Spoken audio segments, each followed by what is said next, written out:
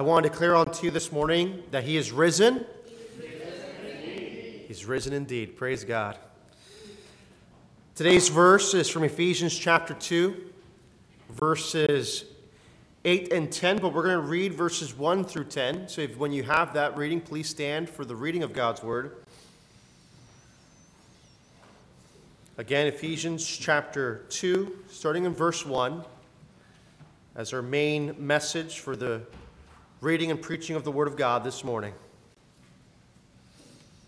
And thus says the Word of God, "And you were dead in the trespasses and sins in which you once walked, following the course of this world, following the prince of the power of the air, the spirit that is now at work in the sons of disobedience, among whom we all once lived in the passions of our flesh, carrying out the desires of the body and the mind, and were by nature children of wrath like the rest of mankind. But God, being rich in mercy because of the great love with which he loved us, even when we were dead in our trespasses, made us alive together with Christ. By grace you have been saved, and raised us up with him, and seated us with him in the heavenly places in Christ Jesus, so that in the coming ages he might show the immeasurable riches of his grace and kindness toward us in Christ Jesus. For by grace you have been saved through faith. And this is not of your own doing, it is the gift of God, not a result of works, so that no one may boast. For we are his workmanship, created in Christ Jesus for good works, which God prepared beforehand that we should walk in them." You may be seated. Lord, on this most holy and solemn occasion, on the Lord's Day, in which we get to recognize and celebrate, not just once in a year, but all Lord's Days, we get to celebrate the resurrection of our risen King and our Savior and our Redeemer, even the Lord Jesus Christ. We ask, God, that you would help us now in this moment to lay aside every sin, every stumbling block, every high and lofty idea and thought, and let's bring everything into the captivity of Christ, onto his obedience. Lord, help us to set aside these things that would so easily ensnare us, and to look at this morning intently at the face of Jesus Christ, who is the hope of glory. In his name we do pray. Amen. Well, beloved, we're here this morning to commemorate a very special occasion, and in fact, a historic occasion. The most important historical event, I would say, in the history of humanity. We're here gathered along with brothers and sisters all around the globe to celebrate and commemorate and remember the greatest day known to man, the day that death itself died. 2,000 years ago, there was a man by the name of Jesus Christ. He came on the scene and he changed everything. You may ask yourself this morning, well, who is Jesus Christ? I want to first thank you for being here this morning, here in attendance, and to give your attention to this important discussion. According to the Bible, Jesus Christ was born of the Virgin Mary. He grew up in a small and obscure town in Israel called Nazareth.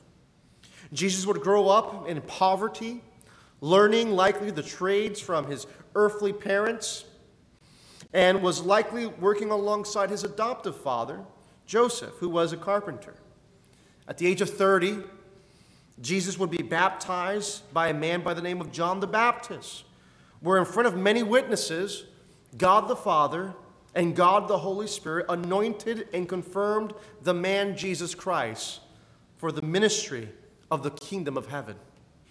Jesus would gather and confirm 12 disciples, many of whom were unspectacular, uneducated rejects of the world, and began going around and declaring among Israel, the kingdom of God has come. During Jesus' earthly ministry, he heals the sick. He opens the eyes of the blind. The deaf begin to hear. The lame begin to walk. The multitudes are fed. The demonically oppressed are delivered, all in his name. Jesus, Also, and more importantly, begins to teach people everywhere around Israel about the kingdom of God. He begins to demonstrate by his many miracles and his teachings what the world will look like under the reign of God's kingdom. His disciples begin proclaiming that he is the long-awaited Messiah of the Jewish people, the one who would sit on King David's throne, the one who would subdue the nations with an iron rod.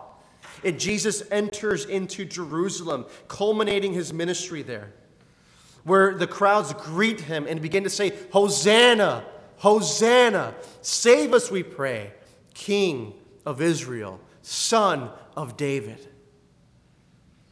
Only for a few days later, for the same crowds that welcomed him, who cried out his name, who cried for his salvation, now crying for his very own death and condemnation by the hands of Pontius Pilate. Pilate would then bring the accused Jesus Christ, and the falsely accused of Jesus of being a lawbreaker, and they bring them again towards Pontius Pilate, and Pilate had him flogged and beaten within an inch of his life.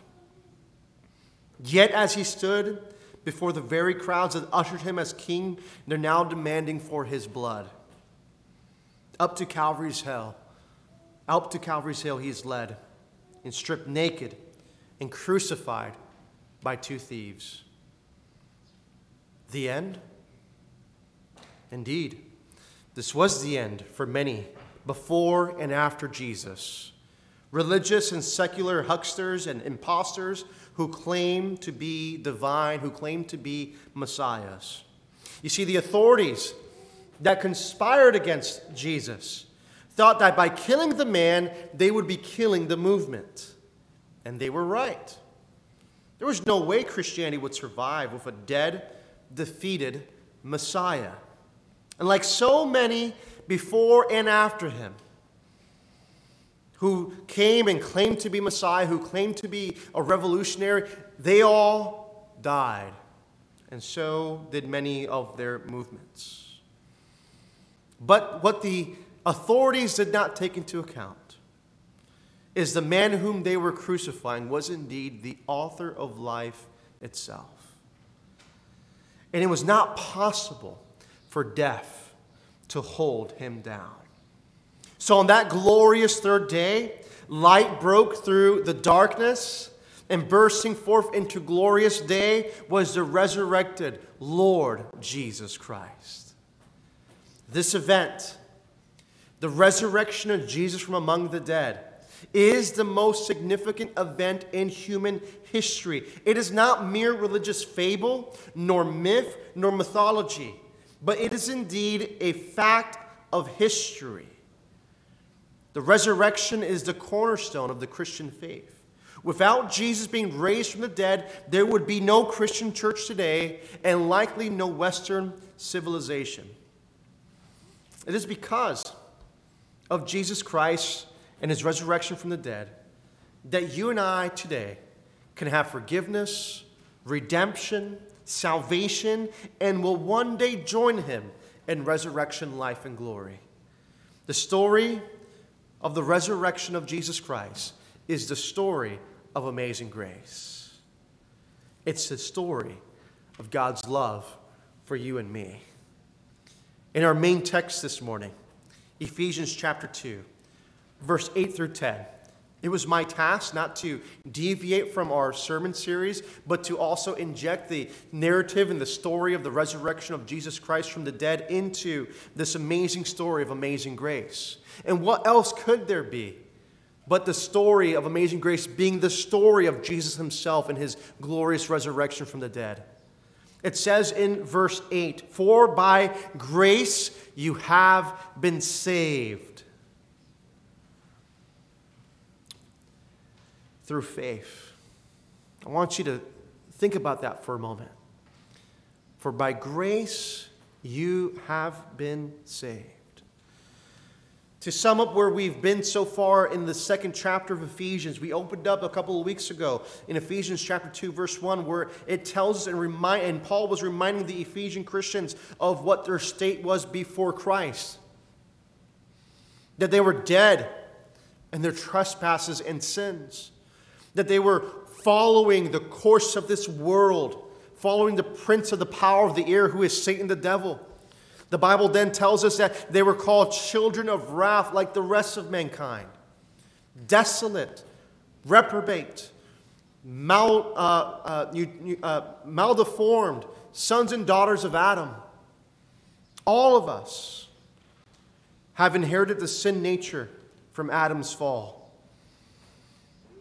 But God, being rich in mercy, He did something marvelous. He did something incredible. He did something that only God could do and provide, and He made us alive in Christ. You see, there are two resurrections that we want to concern ourselves with today. First and foremost, the resurrection of Jesus Christ from the dead, which opens up the opportunity for us to have life, and life in Him. And the life that He offers is He's offering it to you today and even now. And maybe many of you here today have already experienced that and are living it. But it's being raised spiritually from the dead. That's the work that the gospel does in our lives. God raises us from our lowly, broken estate and makes us a child of God. And He seats us at God's, even at His right and left hand, where we are living with Him, we are reigning with Him, both now and in the life to come, in the world to come. If you're following along in today's sermon, and the insert in the bulletin, salvation is a gift. I want you to know that today, that salvation is a great gift from God. And it is by His grace that we receive it.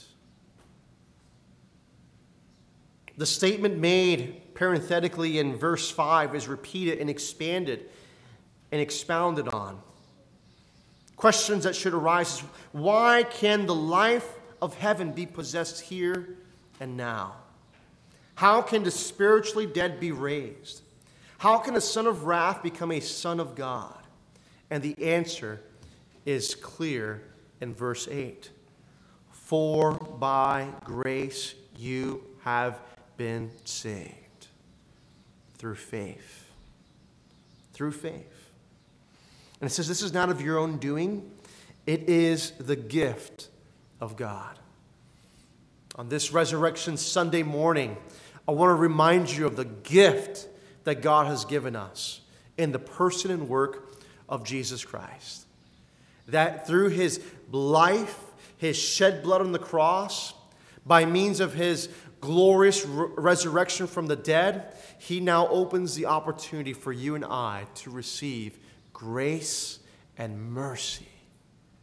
What a phenomenal promise. What a phenomenal hope we have in Jesus. Because by the grace of God you have been saved, you realize this, that salvation is a gift. We just had a birth in the church with Pastor Owens and his lovely wife Sarah, and now they have 8 children. Praise God.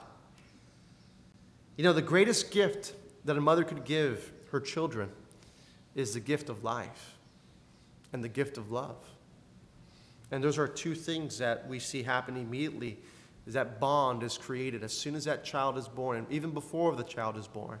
Just great love and affection for the child. And once the child is brought forward into the world, you gaze upon that child, and all that you can meet it with is unconditional love, grace, appreciation.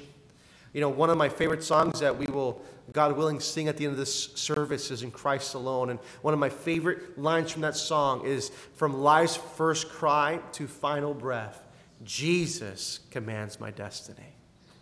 Jesus. See, life is a gift. And God has granted all of us here in this room the gift of life. But there's a greater gift that God is offering, and it's life without end. It's eternal life. a life in which you will never die nor see decay. This is the life that God is offering and has made possible through the resurrection of Jesus Christ from the dead. Jesus Christ, when he was on the earth, resurrected a good dear friend of his named Lazarus. Lazarus died. He was put in a tomb. And Jesus comes forward and he says, I am the resurrection and the life. He who believes in me, though he should die, yet shall he live. He asks Martha, do you believe this? And her response was, yes, I believe. I believe. My question to you this morning is, do you believe in the resurrection power of Jesus Christ? He is the one who was raised from the dead, and he shall be the one who will raise the dead in him. Again, in the same way that a mother provides life and unconditional love to her children, so God has extended the greatest gift that he can give, the gift of his only Son, even Jesus Christ our Lord, and by whose resurrection from the dead we can have eternal life and receive this unconditional love. There's a great quote by A.W. Tozer, and he says the following: the love of God is manifested brilliantly in his grace toward undeserving sinners. And that is exactly what grace is. God's love flowing freely to the unlovely. So before we get to the good news, the bad news, as we learned several weeks ago, was that you are unlovely. You are a sinner. You are in need of a Savior because of the depravity and the fallenness of your own heart and life. And this is why God's love is so amplified. It isn't because he saw just a cute little newborn baby and extended love and mercy, but instead the true condition of humanity was this, is that you were a robber, you were a thief, you were a blasphemer, you were an adulterer, you were all the things that God's law warned us about.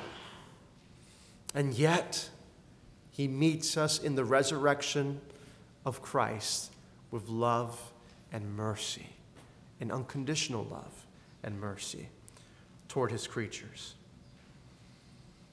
This phrase that we see in Ephesians 2:8, for by grace, God's unconditional loving kindness is expressed in this beautiful phrase. Why is grace so amazing? Because it is a gift that we receive by faith. I want you to write that in there if you haven't already. Salvation is a gift from God by his grace that we receive by faith. And since it is a gift, there is no aspect of it that we can merit. There's nothing that we can do to earn salvation, that we can earn this free gift. Many believe, and many religions teach, that the means by which you can have a prosperous, fulfilled life, maybe even onto eternal life, is by doing, by behaving, by doing the things that the religious doctrine or book or teaching say that you must do. There's a perceived law that must be observed and upheld and kept, and then God will love you. We mentioned last week as well how there are some, even in some religious doctrines. One of them pointed out was that in Mormonism, in their own Book of Mormon says that you are saved by grace after all that you can do.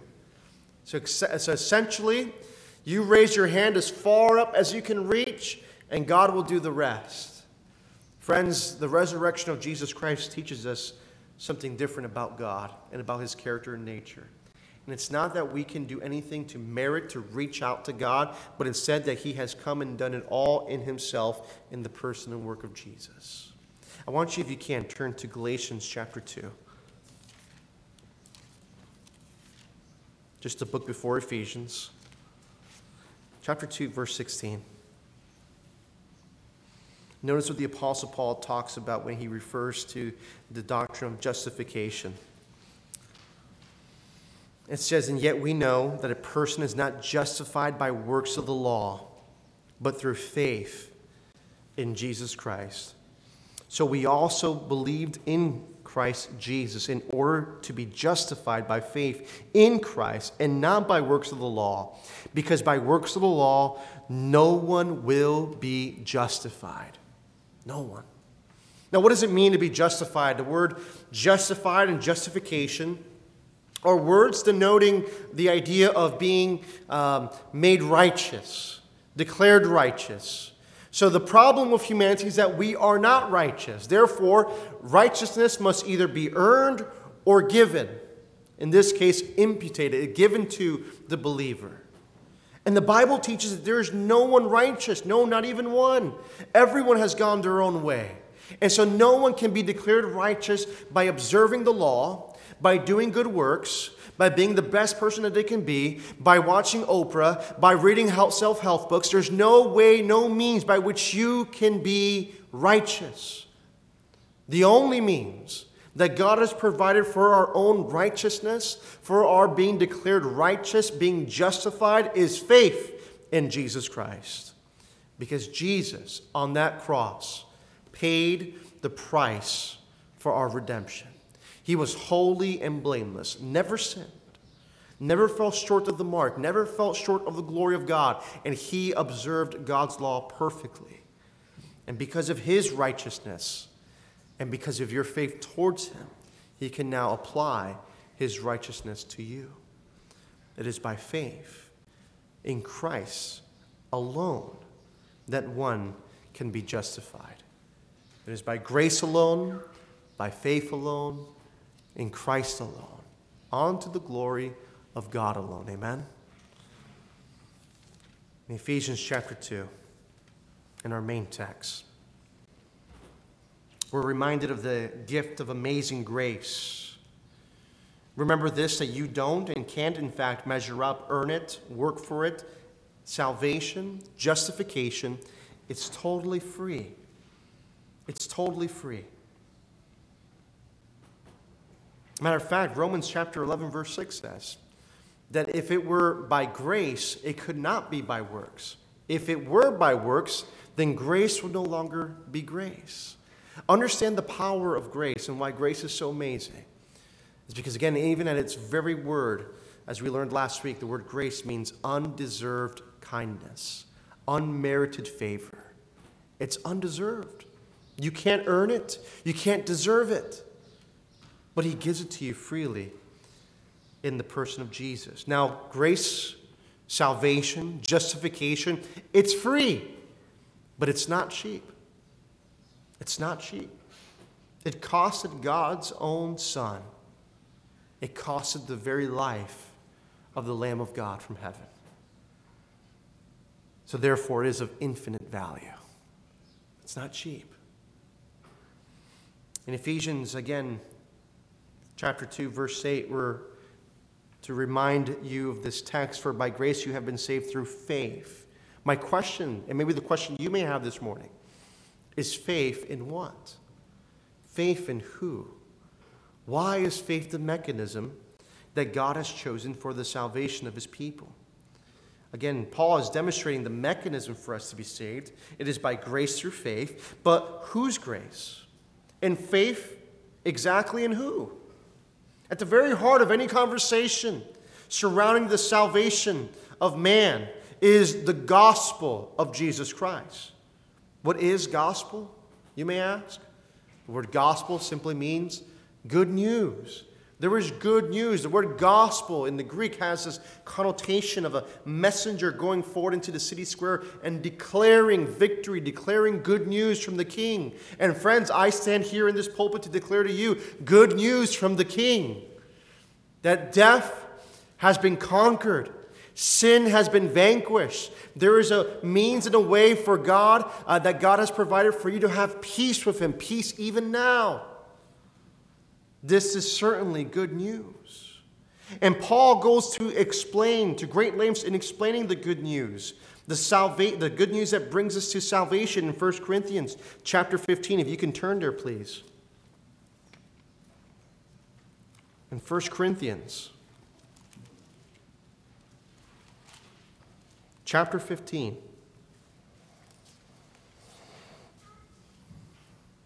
Paul says in verse 1, "Now I would remind you, brothers, of the gospel I preached to you, which you received, in which you stand, by which you are being saved, if you hold fast to the word I preached to you, unless you believed in vain. For I delivered to you as of first importance what I also received." So listen up. This is the gospel. This is the gospel that Paul preached, the gospel that saves, that Christ died for our sins in accordance with the Scriptures, that he was buried and he was raised on the third day in accordance with the Scriptures. This is the gospel that Paul preached. This is the gospel that we preach, the death, burial, and resurrection of Jesus Christ. If you're following along in today's teaching, you can write that in there. What the gospel is faith in Jesus' death, burial, and resurrection. This is the gospel of our salvation. There was one gospel that saves. There is one name that saves. There is one grace that saves. And there is one hope to which we have been saved to, and it's the death, burial, and resurrection of Jesus Christ. Again, Jesus is unlike any person who has ever lived. Think of all the religions in the world. Think of all the religions and the religious leaders who founded them. You have great, large religions around the world: Buddhism, Hinduism, Islam. You have Mormonism, Jehovah's Witnesses. You have various sects and cults all around the world, thousands of them, with different deities and doctrines and leaders. Now, what's unique about every world religion is all of their founders lived and died. Jesus Christ is unique in that Jesus came, born of the Virgin Mary. He was God in human flesh. The Bible says, in the beginning was the Word was with God, and the Word was God. And the Word became flesh and dwelt among us, and we beheld His glory, the glory of the only one from the Father, full of grace and truth. This Jesus lived the life that you and I could not live. He was holy, righteous, never sinned, never fell short. He was excellent in every way. He lived the life that you and I could not live. He died the death that we deserved. He died, though he was holy, blameless, and righteous. He was nailed to a cross next to two thieves. He died as a criminal. His face was spat on. His back was beaten. His face was slapped. And on his head was not a crown of glory and of jewels and of gold, but instead what was placed on his head was a crown of thorns. The thorns that you and I deserved was placed upon the head of our Savior. And because of that, he was also hoisted up, exalted over the city of Jerusalem, not on a throne, but on a cross, a Roman form of execution. And he bled and he died for you and for me. On that cross, Jesus paid the penalty for our sins. All the sins that you've ever committed, all the sins you will ever commit, were nailed to Jesus on that glorious cross.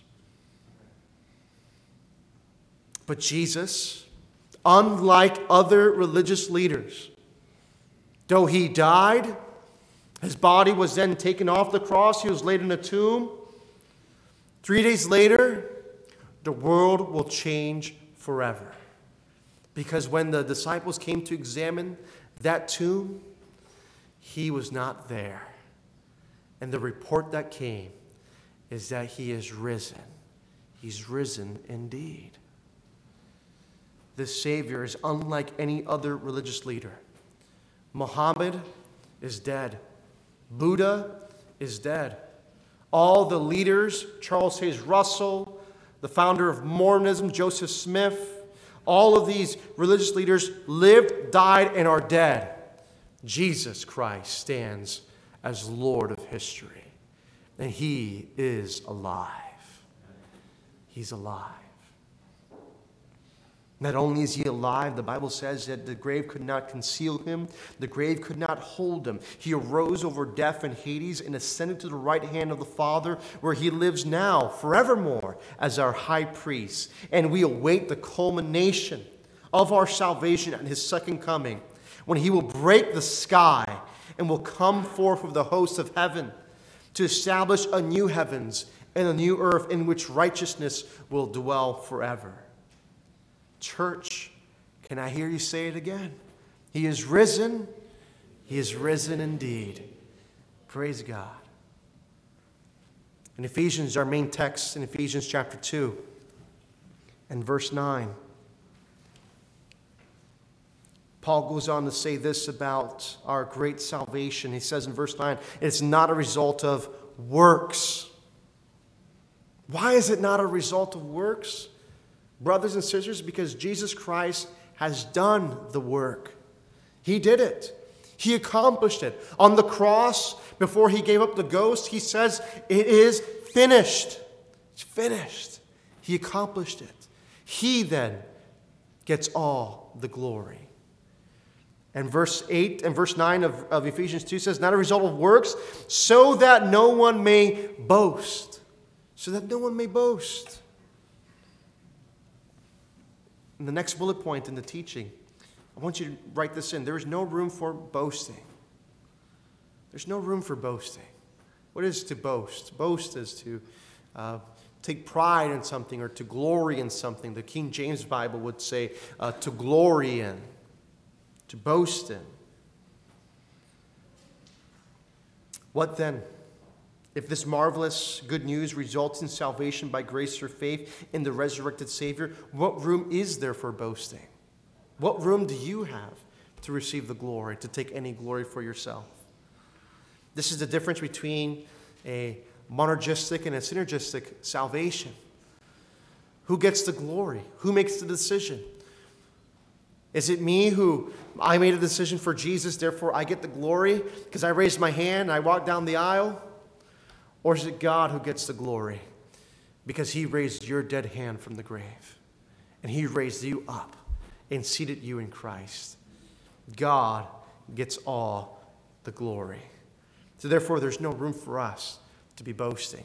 There's no room for us to add to the finished work of Jesus. It is finished, and it is finished for our own good, and it is finished unto the glory of the Savior. Again, the boasting points inward, while grace points outward. Boasting seeks the glory, grace gives the glory. The regenerate person acknowledges that they have nothing to offer God. Nothing that could appease his justice, nothing that could remove our stain of sin. No amount of works will impress God, not how you talk, not how you walk, not how you dress, not your degrees or your pedigree.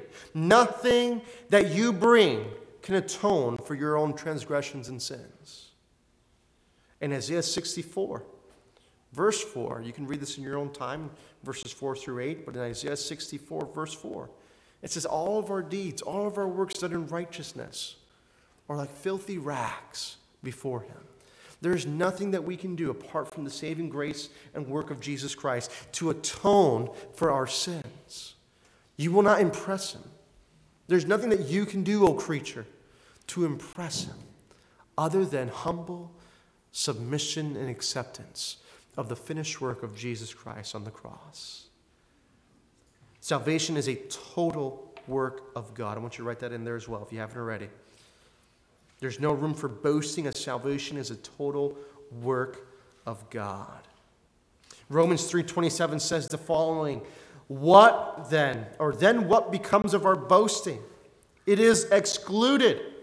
By what kind of law? By the law of works? No, but by the law of faith. There's no room for boasting in the Christian faith.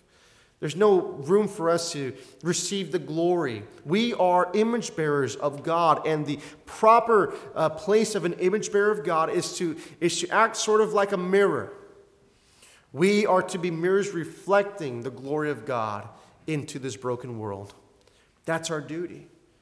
Our duty before God is to be image bearers, to reflect the glory and the majesty of who he is to a world that's watching. Titus chapter 3, verse 5 says the following: He, God, saved us, not because of works done by us in righteousness, but according to his own mercy, by the washing of regeneration and the renewal of the Holy Spirit. God is the one who gets all the glory and salvation because he saved us, not because of any works done in righteousness, but according to his own mercy, the great love with which he loved us. And he regenerates, he washes, he renews by the Holy Spirit. It's the triune God who gets all the glory. The Father who predestined and sent forth his Son, Jesus Christ, God the Son, into the world to die as an offering for sin, to be raised on the third day, to be seated at his right hand, who then sends the Holy Spirit, the third person of the triune God, to be the indwelling presence of God in his people. God gets all the glory. It's all his. What then is the result? Verse 10 of Ephesians 2. For we are his workmanship, created in Christ Jesus for good works, which God prepared beforehand that we should walk in them. Just over the last several days, actually on Friday, Pastor Conley and I met with Jehovah's Witnesses. Some of you know I grew up as one. And every year there's one particular event that they celebrate. If you know Jehovah's Witnesses, they don't celebrate Christmas, Easter, they don't celebrate holidays, they don't celebrate birthdays. But the one thing on their calendar is called the memorial. And they do so every year on Nisan 14, the Jewish calendar, where they try to commemorate the death of Jesus. And they have a very weird ceremony. And in this talk this elder gave, he very clearly laid out how one can be made right with God. First thing he said, you can start attending meetings regularly and learn how to understand the Bible with Jehovah's Witnesses. Then you can start to apply the Bible truths in your lives, and then you can become one of us, and then you'll be on the right team, and then hopefully if you just keep doing good enough and you keep doing right enough, you'll earn your way to paradise one day. What a far cry from the message of hope and salvation we have in the gospel. That salvation is not of our own doing, is not of works, but it is indeed the gift of God. There's no way for us to merit this, friends. You must understand this. But what is marvelous in this gospel as well is that we are his workmanship, created in Christ Jesus for good works. You see, when you speak about grace to an unbeliever, it's very hard to imagine, to wrap their minds around the complexity, but also the simplicity of grace. That you, though not being deserving of it, God extends it to you in the person of Jesus. He extends mercy. And in this world, we are taught to pick ourselves up by our own bootstraps, to be hardworking, independent, and that's the way that we will make a living. That's the way that we will earn our keep in this world. And so to then say that something will be freely given to me, nothing's for free. And it's true.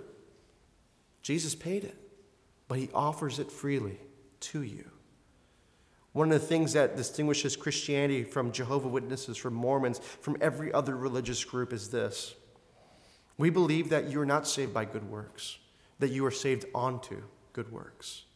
And the difference being very important, and the key here is this, that good works is the fruit of salvation, not the root of salvation. The root of one's salvation is faith in Jesus Christ. And out of genuine faith and repentance in Christ, one then grows into the stature and the fullness of Christ, and they do good works. Not to be saved, but because you are saved. Imagine this. An unsaved person cannot do good works. Isaiah 64, Romans 3, all very clear texts that teach us that a man in his own righteousness cannot possibly please God, cannot possibly do good works. May do good works that will be outwardly accepted by the world. Crossing an old lady across the street and things of that nature may be acceptable and may look good to the world, but God sees your heart. Man cannot see your heart. God sees your heart. The biggest difference here is that, again, works are the fruit of our salvation. We're not saved because of our works. We're saved onto good works. It's a world of a difference. Because you are his workmanship. Another way of translating this, as some translations have done, instead of using workmanship, they've also have used the expression masterpiece. You are his masterpiece, created in Christ Jesus for good works, which God prepared beforehand that we should walk in them.